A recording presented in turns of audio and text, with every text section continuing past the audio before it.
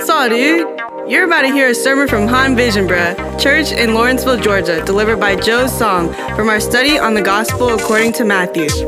Thanks for listening to Han Vision. Amen. Matthew chapter 23, verses 27 to 28. Jesus is talking to the Pharisees and the scribes. He's continually challenging them and calling them out. And he says this: "Woe to you, scribes and Pharisees, hypocrites, for you are like whitewashed tombs, which outwardly appear beautiful, but are full of dead people's bones and all uncleanliness. And so you also, outwardly appearing righteous to others, but within you are full of hypocrisy and lawlessness." This is a series of woe to you statements that Jesus has been saying to the Pharisees and the Sadducees, these religious people of the day. And woe to you, right, as we've been repeating over and over again, is a word of judgment, is a warning of coming sorrow for those who are not in right standing before God. And the people who happen to not be in right standing before God are the religious people of the day. The people who seem most righteous are actually the ones who are under the most spiritual danger. And that is the same today, if not more true today than it is back then. You know, in Revelation chapter 22, verse 12, Jesus says, he says, "Behold, I am coming soon, bringing my recompense with me to give each one to payment for what they have done." And so Jesus is saying, like, he is coming soon. And when he comes soon, he's coming with judgment. He's going to repay each one of us for the things that we have done. For every sin that we have committed, we'll have to pay God for what we've done. And there are literally hundreds of verses in the New Testament talking about the second coming of Jesus. Like, there's hundreds of verses. It's not just one book of the Bible in Revelation that talks about his coming. There are 100. If you look throughout the New Testament, if you study the Gospels, Jesus talks about not only that he's coming the first time, but he talks about his second coming again and again. And not just that, but his judgment that will come when he returns. Guys, Christ is going to return. And when he does, we will have to give an account for all that we have done, for all of our sins. And if you and I are not found under the protection of Jesus and the cross, then we have to pay for our sins on our own. Now, I know this is something when Jesus says to the Pharisees, it's supposed to fill them with some fear that, guys, judgment is coming. Things will change. Life will not just go on forever. One day we will stand before God. And that, as scary as this is, this reality every day should fuel our hope. Every day we have problems, pain, temptation, and sin. And part of the fact that Jesus is going to return, that reality, it fills us with hope that one day it will all end. Because when Jesus comes, not only will he bring judgment to all evil, but he will also bring an end to all that is evil in the world and in our lives. The reality of Jesus' second coming should fuel our repentance. Like, if you are not under Christ right now, and if you're not sure that you're okay with him, then right now it should fuel your desire and your urgency to repent, because he's going to come soon. It should fuel your urgency in how you live your life. Guys, Jesus is coming every day, one day less that we have. We don't have time to waste our lives. We should be living with urgency. We don't have time to be wasting it on useless pursuits. We don't have time to be lazy. We don't have time to just say, like, oh, I'll just do what I need to do, but I'll get it done tomorrow. Guys, Christ is coming.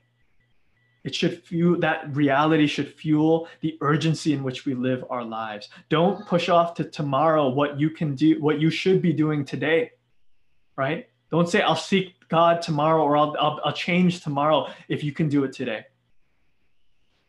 And this reality of Christ coming, the coming judgment, should fuel our witness. Guys, we should be boldly telling people the truth of God and joyfully inviting them to repent and to follow Jesus today. I don't know what we're waiting for. God gave us the people and the relationships of our lives so that we can invite them to know Christ, because he's coming, and he's coming soon. And Jesus, the way he lives his life, it's full of this urgency. Jesus didn't come to be nice. He came to save, and those are different things. He loves us too much to just let us be nice and to be comfortable and just be comfortable in our sin and our error. He will let you know that you need a change. He will pull no punches when it comes to sin and hypocrisy that's going to lead you to hell. Jesus will not just be nice to you about it. And he is not nice to these Pharisees and these scribes. Look at what he's been saying to them these last couple of weeks. He calls them hypocrites. He calls them filthy cups. And here it's turning up. He says, "You hypocrites, you're like whitewashed tombs. For outwardly you look beautiful, but inside you're full of dead people's bones and uncleanliness." That is, I don't think you understand how harsh that is to say to these guys. It's because we don't understand what whitewashed tombs really is. I think we can understand okay, whitewashed tombs, but the cultural significance of what that is will give you extra weight to what Jesus is really saying to these guys. Okay, so let me tell you, in those times, in Jesus's day, there was the temple, and ritual purity was super important to them, because especially when they were in Jerusalem near the temple, in the Old Testament, it warns that no one is supposed to become ritually unclean and go near the temple of God. If you were, you would be completely cut off from the people of God. You would be cast out. If you would desecrate the holiness of God by walking into his temple unclean. And so you didn't want to be unclean. And so in Numbers 19, right, in the book of Numbers, it talks about how you are to remain ritually clean so that you can come before the presence of God and worship. But then there's one thing that above all other things that makes you more unclean than anything else. It's when you come into contact with a dead person. Because God is life. He's so holy. The opposite of God's holiness is literally death. And if you are to touch death or anything near death, you will become unclean. In Numbers 19, verse 13, it says, "Whoever touches a dead person, the body of anyone who has died, and does not cleanse himself, defiles the tabernacle of the Lord, and that person shall be cut off from Israel." That's a serious deal. They will be cut off from Israel if they touch a dead body and then they come into contact with God's tabernacle. So this ritual impurity, right? It's not, you don't just get it from touching a dead body, but you can even get it from touching a grave site as well. Even something that's touching a dead body, if you touch that, it says a couple verses later in Numbers 19:16, "So whoever in an open field touches someone who was killed with a sword or who had died naturally, or touches a human bone or a grave, shall be unclean for 7 days." So even if you come close and you touch a grave site, you will be unclean for 7 days. And this, for 7 days, you have to go through this process that is in Leviticus of decontamination. And it was really lengthy, and you had to, you had to do with washing and sprinkling of a special sort of water and dust from the ashes of the temple, and all of these things that you had to do in order to cleanse yourself from being unclean by touching a dead body or a grave site. And so that's why it was so critical for people to know that they are not coming anywhere near a tomb or a grave site. So during Jesus's day, when the Passover happened, so guys, when there was a Passover, that was one of the biggest feasts, right? Everyone from all over the country of Israel would all travel to the capital city of Jerusalem, the capital, and they would observe the Passover festival. And because people would be coming from all over the place, a lot of these places were not locals, and they wouldn't know exactly where the graves and the tomb sites were that were around Jerusalem. Because these graves back then, they didn't have big tombstones. They were literally just, it looks like caves or just hills, and they didn't know what these looked like. So what they would do is right when in the season of Passover, when they knew that all these people were traveling and they're actually traveling to the temple so that they can worship and have these feasts, they would make sure that they would cover all of the tombs with whitewash. and they would color them white so they were bright and so very obvious so that no one would accidentally brush up against a tombstone, a tomb site, or a grave site and defile themselves and bring that in to the holy temple of God. Do you guys understand what that's saying? So whitewashed tombs, it wasn't decoration. It wasn't there trying to make the tombs look nicer. They were warning signs. They were basically saying, warning, stay away. There is uncleanliness here. There is death here. And if you come near this, you will be defiled as well. And so the crazy thing is when Jesus is calling these Pharisees and these scribes whitewashed tombs, it's so offensive to them because these Pharisees and these scribes, they were the ones who were so obsessed with ritual cleanliness. They were the ones obsessed with ritual purity more than anybody else. They were so concerned with not becoming unclean. And Jesus is saying, not only are you unclean, you are the source of uncleanliness in Israel. You are like whitewashed tombs that need to be avoided by others, or else you are going to contaminate others with your uncleanliness. This is like an insult to the highest degree to a Pharisee or to a scribe of the law. Jesus is saying to all those who are listening, don't get near these people. Spiritual death is inside of them. I know you all look up to them. I know they look beautiful and righteous on the outside, but they're dead on the inside. And if you go near them or if you live like them, you too will die on the inside. Outward appearance. You might look beautiful outwardly is what he said, like these whitewashed tombs, but that outward appearance is what people can see, and what you can see, it doesn't matter. Guys, what the people can see of our lives is not what matters. Your life on the outside might look great to other people on social media, sprinkled with just the right amount of success and Bible verses, and you have just the right amount of filters to make your face look all smooth and not real. You might have a great reputation, what people can see, but what's on the inside? What's in your inner life? That part that no one can see. We talked a little bit about this last week. We spend so much time, and effort making our lives look beautiful and successful to others, but in our careers, our bodies, our lifestyles. But God says in 1 Samuel 16, for the Lord does not see what man sees. Man looks at the outward appearance, but the Lord looks at the heart. If God, like your outward appearance might look beautiful and clean and nice and put together, but if God's looking into your heart today, what would he see? Would he see life? Or would he find dead bones? Would he see death inside of you? The question today that we all need to ask ourselves is, are you dead on the inside? You might look beautiful and healthy on the outside, but are you dead? These Pharisees looked really righteous on the outside. They studied the scriptures. They did all these outward religious things, but Jesus still says you're dead. And that's a possibility. And they didn't know that they were dead. They thought they were alive, but they weren't. And is this just something that Jesus is saying to the Jews of those days? No, like Jesus is actually, the crazy thing is Jesus says something very similar to Christians. Almost the exact same thing. In Revelation chapter 3, verse 1, Jesus says to this, saying this to a church during those to the end times. He says, and to the angel of the church in Sardis, right? He's writing to a church.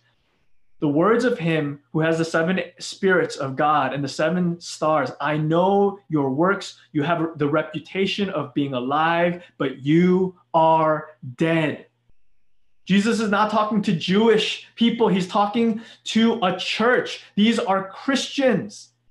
And this is addressed to people living in the end times, the end time church. Guys, do you not know who we are? We are the end time church. And to the church, he says, Christians who have a reputation of being alive, he says, you look alive. Other people might look at your life and say, oh, what a great Christian. But Jesus looks at people who have a reputation of being alive and he says, you are dead. That's scary. I mean, it's something that we have to take a moment and ask, am I dead? Am I alive on the inside? What does it mean to be spiritually dead? Clearly, according to the scripture, you can look alive, you can look religious, you can look clean on the outside and still be dead on the inside. You can be considered a church and still be dead on the inside. So what does it mean? I think that's something we really have to figure out here today. What does it mean to be spiritually dead? Let's look at a couple of verses of what the Bible says. Ephesians chapter 2, verse 1 and 3. He says this, Paul is saying, and you were dead in the trespasses and sins. So this is, you can be dead on the inside, in which you once walked, following the course of this world, following the prince of the power of the air, the spirit that is now working in the sons of disobedience. So this is what it looks like to be dead. You once walked following the course of the world and following the prince and the power of the air. So let me ask you today, who are you following? Are you following the course of this world? Because that's what dead people do. That's what spiritually dead people are doing. They are following the course of this world. What are your goals today? What are your aspirations? Are you following the course of the world? Are you following with the world and the advice of this world? What's your life ambition right now? Where did that come from? What are you putting your effort towards? What are you chasing after? Where did that come from? Is it from the world? Is it from a book on success? Is it from a self-help book? Is it from someone that you saw? Is it from a teacher, or is it from the word of God? Is it from Christ? Because if you're following the course of the world, if we're doing what the world tells us, and if we're chasing success as the world defines it, then we might be dead. Because that's what Ephesians says. We were once dead and we were chasing after the things of this world. Who are your role models for life? Are they people who follow Christ? Are they your role models because they're living for the kingdom? Or are they your role models because they have successful careers and they're making lots of money and they are, people look up to them? Because if you're following the course of this world, then you might be dead on the inside. But instead, Jesus says, follow me and live. In Matthew 8:22, Jesus says to him, but follow me and leave the dead to bury the dead. If you're not following Jesus, then you're dead. Doesn't matter how alive you look like on the outside. It doesn't matter how much fun or how much, you look like on the outside that you're having. If you're not following Jesus, Jesus says you are dead. Are you imitating his life, his actions, his commandments? Or do you live your life not giving any thought to what Jesus is doing and what he's saying? Let's move on. Ephesians chapter 2, verse 3. The next verse is talking about spiritually dead people. It says, you lived among them once, living the passions of our flesh, carrying out the desires of the body and the mind, and were by nature's children of wrath like the rest of mankind. People who are spiritually dead, you live out of the passions of your flesh, and you carry out the desires of your body and the mind. This is what rules you. Are you living by the passions of your flesh, the desires of your body, right? This is are you just driven by your sexual desires? Are you just driven by your desire for pleasure or comfort? Or are you driven by your addictions? Things that your body wants, things that make you feel good, things that your body just feels, and you just obey these desires and you have no control over them and you just run after them even though they might go against what God wants you to do with your body, then you might be dead on the inside. Are you living and obeying and doing the things following after the desires of your flesh? Or it says the mind. Are you just going after entertainment? Do you just want to fill your mind with the things of whatever your mind wants? Or are you living according to the Spirit of God? Romans chapter 8, verse 6, it says this. It says it says this, people who are alive spiritually. For the mind set on the flesh is death. So if your mind and your actions are set on flesh, it's death, but the mind that's set on the Spirit is life and peace. Do you think what's your mind set upon? Is it on what your body wants? What feels good? Or is it set on, or do you ask every day, what does the Holy Spirit want me to do? Are you led by the Spirit of God? What does God want me to do? The next question about, are you spiritually alive or are you spiritually dead? My question is, are you growing in love? Especially, are you growing in love for other Christians? So I feel like this one's a thing you should ask yourself. In John chapter 3, 1 John chapter 3, verse 14, it says this. It says, we know that we have, so like this is how you know. We know that we have passed out from death into life because we love the brethren, and he who does not love abides in death. You guys see that?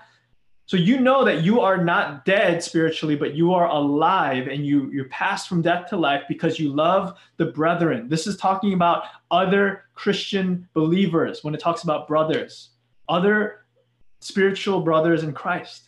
And if you don't abide in that, then you're still dead. So think about your love for other Christians in your life. Is it growing? Or is it not there? Is it getting colder? Right? Do you love others? Or are you just kind of like focused on yourself and your own spiritual growth? Isn't that crazy? You can like just focus on yourself and it's just me and God. And like that actually might mean you might be dead, because if you have no love for others and that love for other believers is not growing, then you might actually be dead inside. Because spiritually alive people love others, especially other Christians, not because you're a great person, you love them, but because God's love for them is growing in you. Does that make sense? The reason why like living spiritually alive people love other Christians is because God loves other Christians. They are his children and he loves them. And that love for them is growing inside of you because you're getting closer to God. It's not because Christians are lovable, but the love of God grows in you. So are you loving other believers? And if you're not, like you might need to check your heart, because some of you might like do your quiet times and like, read your Bible and pray by yourself all the time, but your love for other Christians is actually getting smaller and smaller. Or maybe you don't care about other people. Then you need to check yourself right now and be like, God, am I dead inside? Because if you love others, like why is my love for others not growing? That's a serious sign that you might need to check something in your heart. And Jesus says, instead of life, these people are filled with lawlessness. Is the law of God in your heart, in your mind? Are you living by his word? Because if you're not, you can't live without his law, without his commandments in your heart. Matthew 4:4 says, man shall not live by bread alone. You cannot live, but by every word that comes from the mouth of God. Guys, you cannot live and be alive spiritually without the word of God. Psalm 1:2, it says, but the man who lives for the Lord, his delight is in the law of the Lord, and on his law he meditates day and night. We need to fill our lives every day. The law of the Lord needs to fill our hearts. We can't have lawlessness, a lack of the law, an absence of the law inside of us. Do you know the laws of God? Do you know the commandments of Jesus? Do you know the 10 commandments? Are you living according to the law of God? Does his commandments guide the way we live? Because if they're not, then we're filled with lawlessness. We're just doing whatever we want, which is what the world tells us to do. Isn't that funny? The world message is a message of death. It says, do whatever you want to do. Don't let anyone tell you what to do. Guys, does that not sound familiar to you? You know that because that is the message of every Disney movie. It's the message of every it's the message of the world. Do whatever you want. Don't let anyone tell you what to do. Follow your heart, your dreams. And that is a message of death, because that is a message of lawlessness. And if you fill our hearts with lawlessness, then there will be nothing but dead bones in the end. Church, are you dying on the inside, or is your inner being becoming more and more alive with each passing day? Which direction is your life going? You're always going one direction or the next. You know what Jesus says in Revelation 3:2? He tells this church, wake up.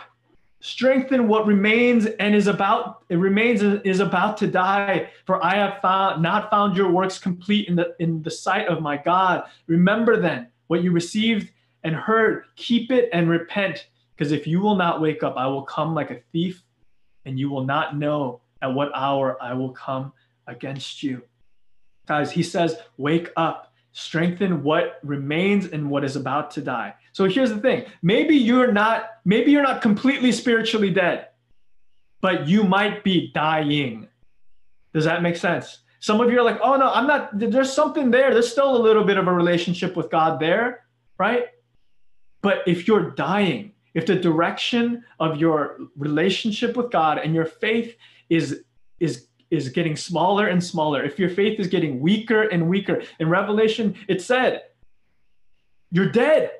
In verse 1 of Revelation 3, he said, like, he already declared them dead. And then he says that they are dying. You see, the direction that your spiritual faith is going is what you are. If you are growing more dead in Christ, then Christ says you're already dead. Do you guys know what I'm saying? The Christians at the church of Sardis, they used to be alive. They were alive and vibrant at one point, but it doesn't matter if you were alive and vibrant at one point in the past, but if your spiritual life today is not more alive today than it was back then and is on the decline, then Jesus declares you dead.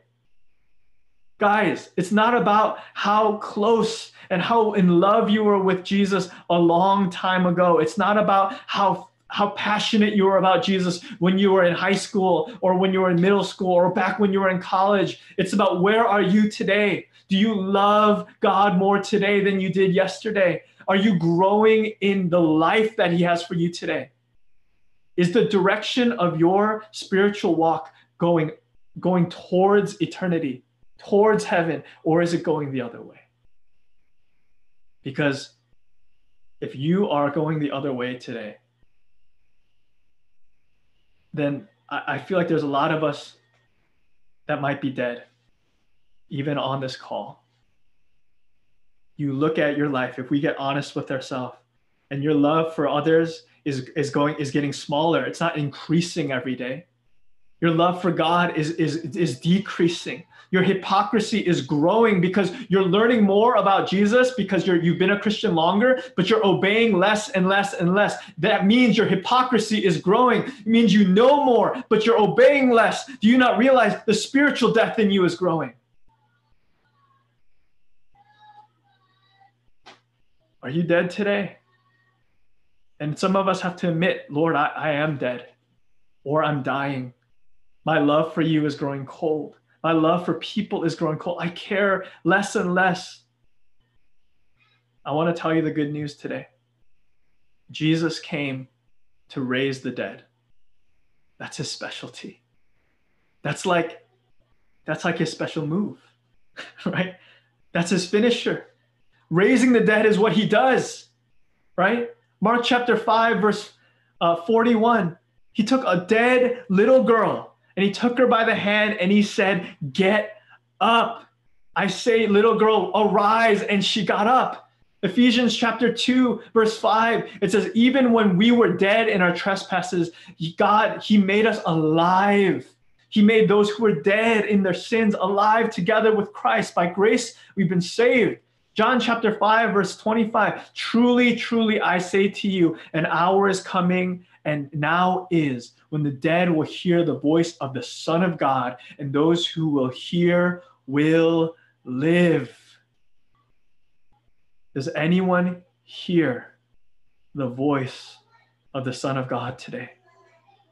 Any dead people who are dying spiritually, who've been growing colder in your spiritual walk? Any hypocrites today who have been dead for so long? He says, arise. He says, get up. But Lord, I'm dead. It doesn't matter. When the Lord speaks, he raises the dead. He says to the Pharisee and to the hypocrites, repent. He says to the dying church, wake up. Strengthen what remains as an about to die. Guys, we can repent today. Because though some of us might be dead or dying, the voice of Jesus can bring you back to life. Where are you? When you look on the inside of your heart, are you alive? Is the word of God living in you? Is his commandments, just filling your heart? Are you living your life following after Jesus, or are you still following after the world? And if you are, then today is the day. I pray right now that the voice of Jesus will be heard by your soul, and then something will wake up and be like, I need to stop. I need to turn around right now. And if that's you, that is the voice of God. If you are hearing this, if there's a part of your heart that's like, I need to change, I want to change, then that is Jesus speaking to you right now. And this is the day that you can wake up out of your spiritual death, out of your spiritual slumber, and you can rise, child of God, and turn to him so that you can live. Come back to him. He's waiting for you. It doesn't matter what your life looks like on the outside. Maybe you're outside, it looks great. Maybe life looks wonderful, but on the inside, you're dead. You know that your love is growing cold. He sees you. Let's take off our masks. Let's stop being hypocrites, and let's come before Jesus today and say, Lord, I need to be revived. I need to be resurrected today. I believe that Jesus wants to resurrect some of our hearts today. I believe that Jesus is going to turn some of us around today, that who have been heading down, who've been sliding backwards, who've been heading back towards spiritual death, and he's going to wake you up and he's going to start bringing you back to him. And so let's take a moment. And if that's you, if you hear the voice of Jesus today saying, come, live. You are dead, but if you come back to me, I will bring you back to life. What are the things you need to repent of today? You can turn. Have you been living for your flesh? Have you been running after your own things? Then repent of those things. And like, I can't change. I know like some of those things you feel like you have no power to change, and you don't. And that's why you need to throw it down at Jesus' feet and say, Lord, clean me, cleanse me, breathe your life into me. And Jesus, who died on the cross for you so that you can be cleansed, who rose from the dead so that you can have life, will give it to you. So let's take a moment to do that right now. Let's close our eyes and let's pray, and let's take a moment to repent and come to the Lord. And David, can lead us into a time of response.